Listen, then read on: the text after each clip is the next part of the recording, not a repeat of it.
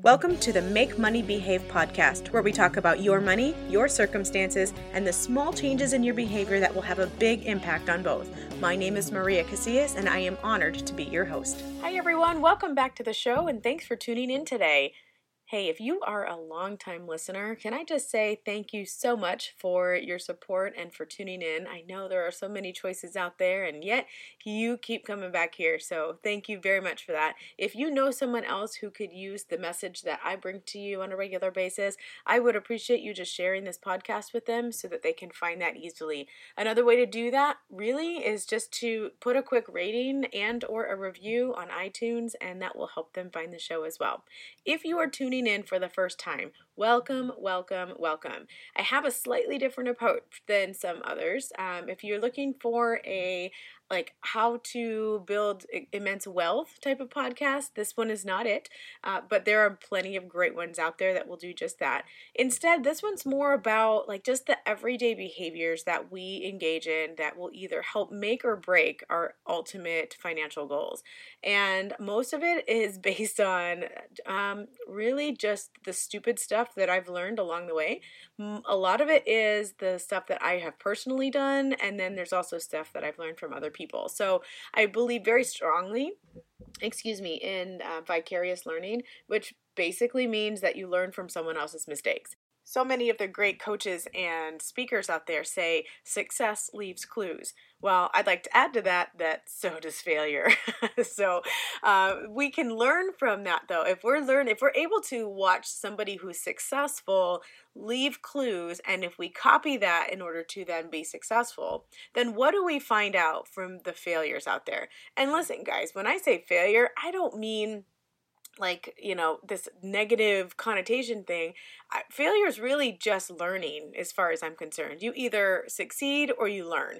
And we as a society have just thrown fail onto that. But it's not a destiny. You're not destined to fail. It's just part of the process. So anyway, if success leaves clues and so does failure, then why can we not learn from other people's failures? If they, try something and then fall down and have to tweak it a little bit to move forward, then that's their learning, and we can learn by watching them do that. So I tell my kids that, and then that's how I approach this.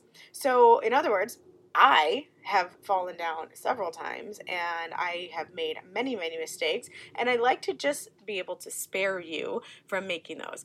Now, like any of our kids, chances are you're going to question often some of the things that I will say, and you're going to try them anyway, and you're going to fall just the way that I fell. And you know what? That's okay, because sometimes we have to do things on our own in order to learn them. But if you have tried a few of these things, even after I've warned you against them, and then you want to come back and listen to how to avoid them in the future, that's totally okay too. So today we're going to talk a little bit about a topic that came up at one of our friends' barbecues over the weekend.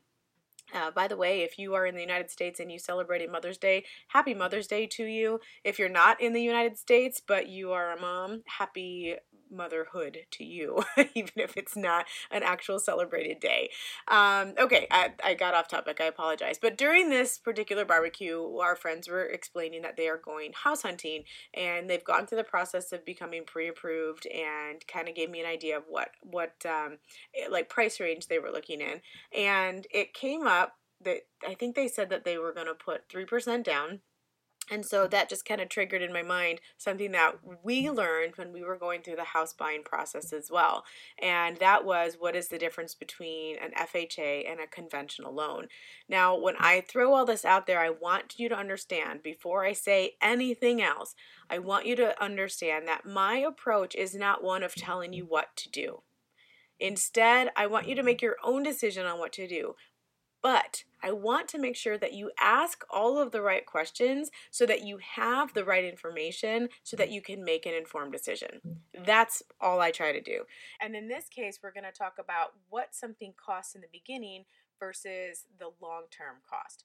So what I mean by that is, how much is something feeling like it's costing us right now versus how much is it going to cost over the entire life of whatever that is. Now, this can be applied to lots of different areas that have nothing to do with money.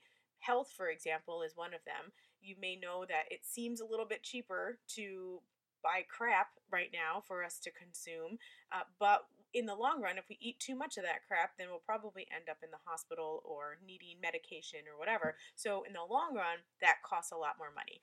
Having said that, I will throw a caveat out there that I'm not always great about eating the right things. I fall into that category, but I understand logically how that is not going to work. And because of that, I am making small strides to try to shift those behaviors as well, because everything I teach you is really just behavior based, and I teach it and apply it to money, but you could totally apply these concepts to other areas in your life.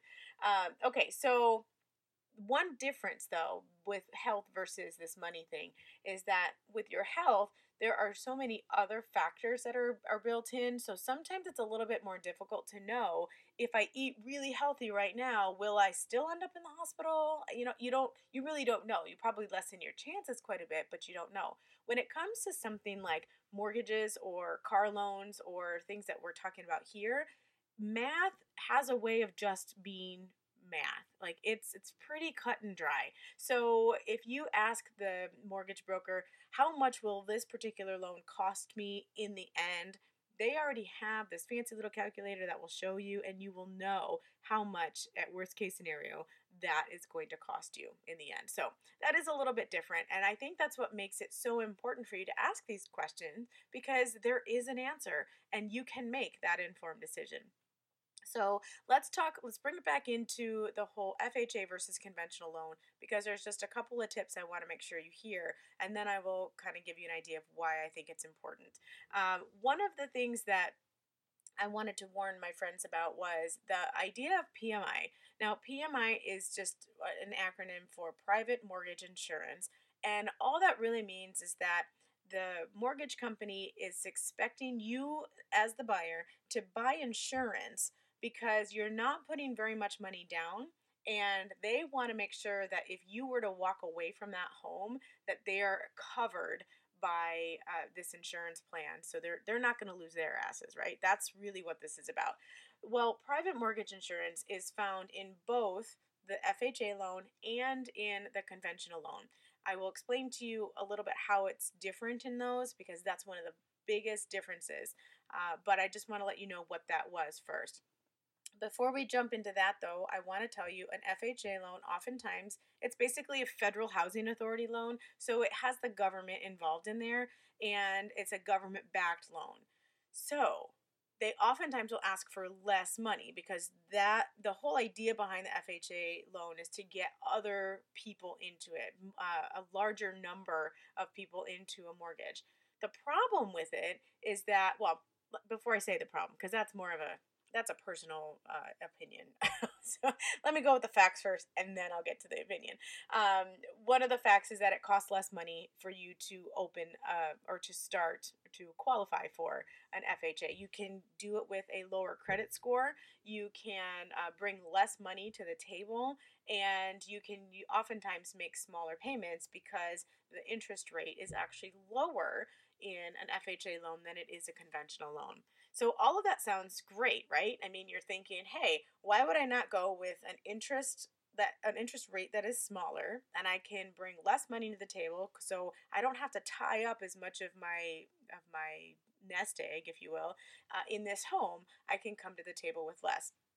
Well, because when you take into account that thing that I was talking about just a minute ago, PMI, that private mortgage insurance, it works completely differently with the FHA loan as it does with the conventional loan. And that's because if you are requiring less money down, a lower credit score, and smaller payments every month, what do you think you're attracting with that kind of loan? You're attracting more of the people who don't have as much money, right? So they might be more likely to default on that loan. Because of that higher risk, they build in way more PMI, or way more private mortgage insurance. That's where the cost ends up being much, much higher in an FHA loan than it is in a conventional loan. But you won't know that unless you ask to see the numbers. And that's what happened to us about 4.5 years ago. we had a certain amount of money that we had set aside. It was about $15,000. And we had that specifically for that down payment on a home. And I knew that I wanted to be able to put down at least 10%. So what was that doing? If you kind of do the math, that having $15,000 aside meant that we had to look at homes that were $150,000 or less. Well, of course, the problem that we ran into was all of the homes we were looking at were higher than $150,000. So we had some choices we had to make. One, we could either go with homes less than what we wanted, sacrifice that way. The second option was to wait a little while so we could save up a little more so we could get into one of the homes that we actually wanted and still have the 10%. Or three, and this was what our realtor suggested that we do, why don't you go with an FHA loan instead, and then you can get away with only 3%, or I think it was 3.5% or 5% down, because that would get you into up to a $300,000 home, and that's that was way higher than we were looking, by the way. But in his mind, that would afford us, if you will, a much higher cost of a house. So he gave me all of those things that I just told you before about, needing a lower credit score, which wasn't a problem for us actually, having less money down. And then of course he told me about the smaller interest rate. So it all sounded really, really great.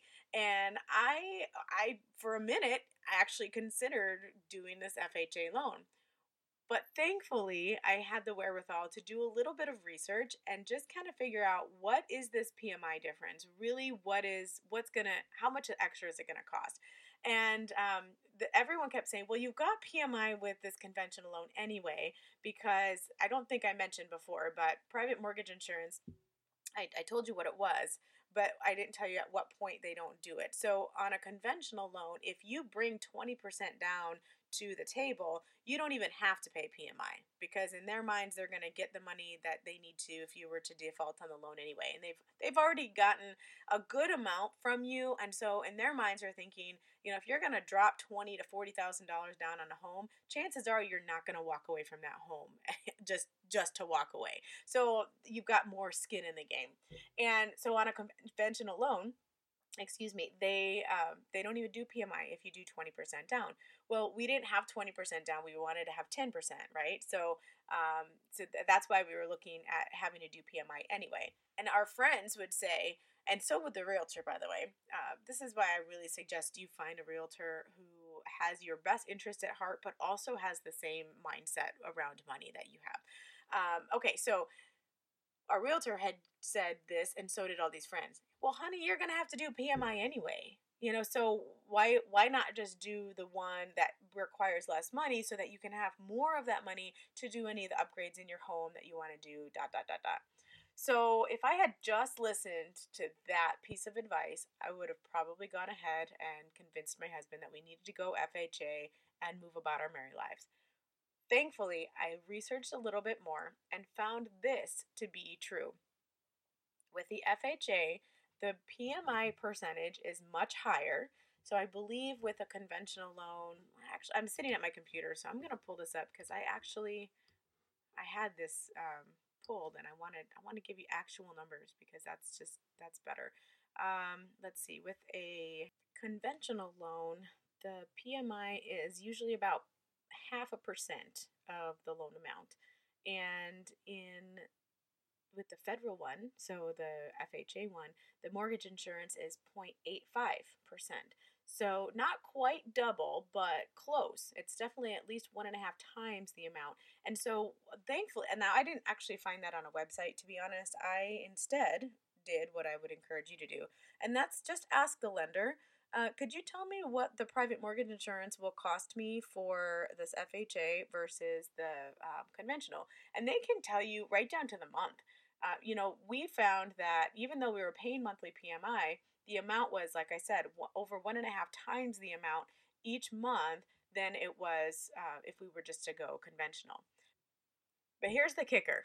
Actually, I think there were two kickers that really made this decision just a no-brainer for us. And this is the information I hope that you will at least look at before you sign on the dotted line.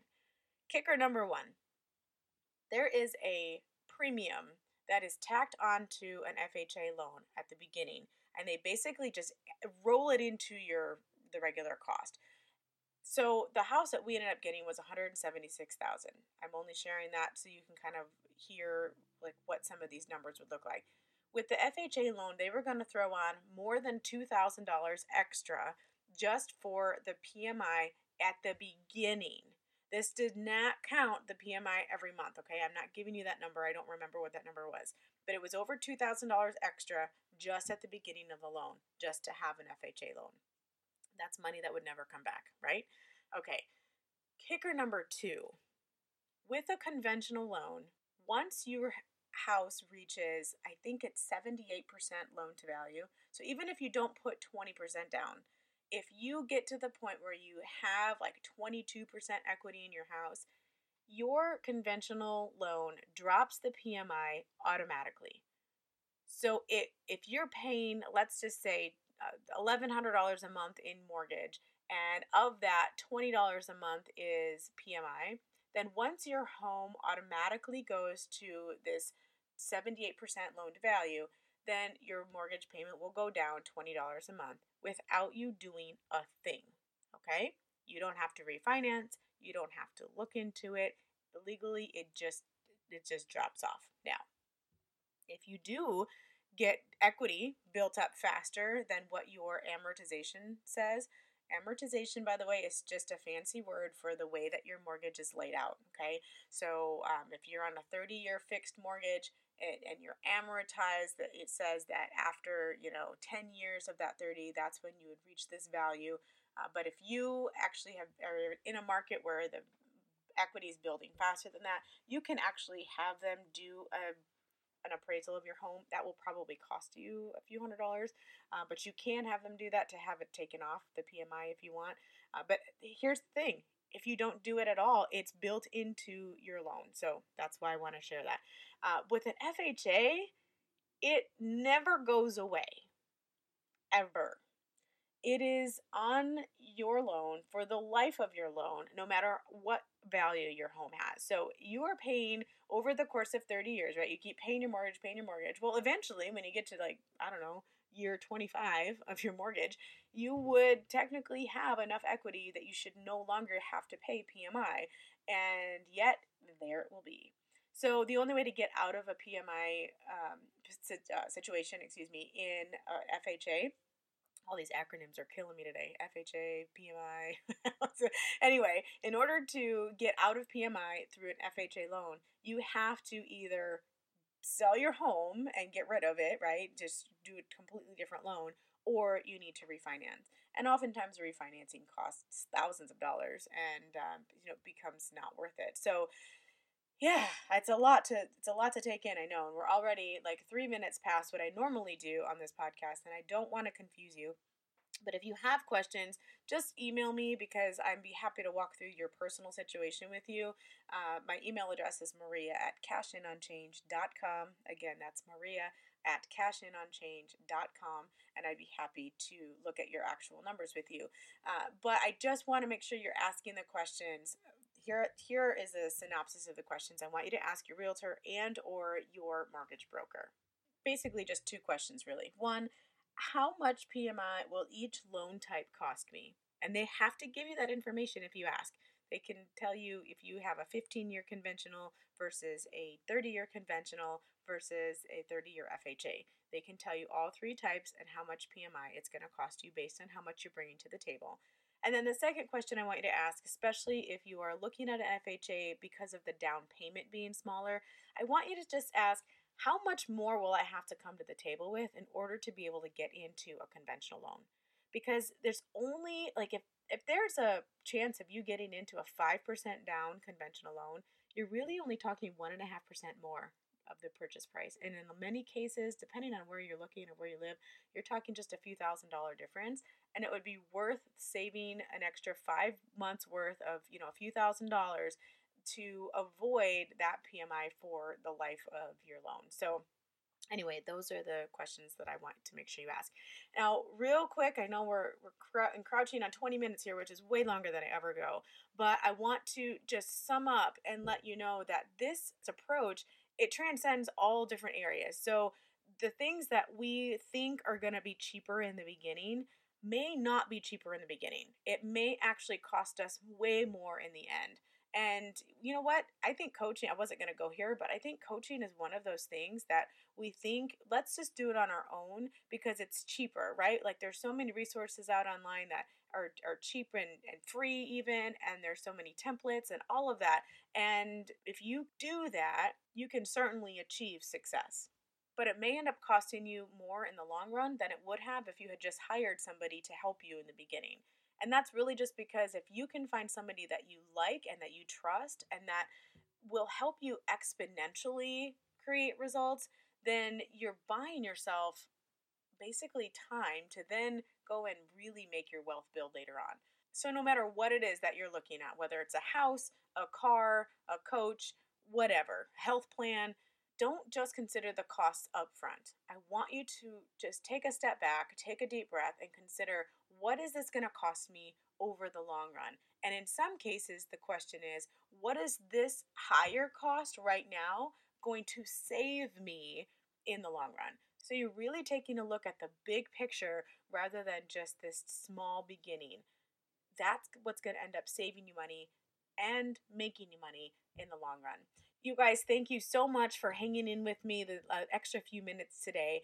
I know that this stuff can be confusing, especially because we're talking about numbers. We have all these crazy little acronyms that might be new to you, and maybe they're not new to you. Maybe you totally get all of this, but you didn't look at it this way. Either way, if it is confusing and you want somebody to kind of sit down with you and just look at your numbers, I do offer that free 30-minute call, and we can make it about whatever you want. So if that's something you want to kind of look at, let's sit down and do that. Just email me, maria@cashingonchange.com, and I will be happy. Maybe put, home loan in the subject line for that one, and I'll know what it is that you want help with.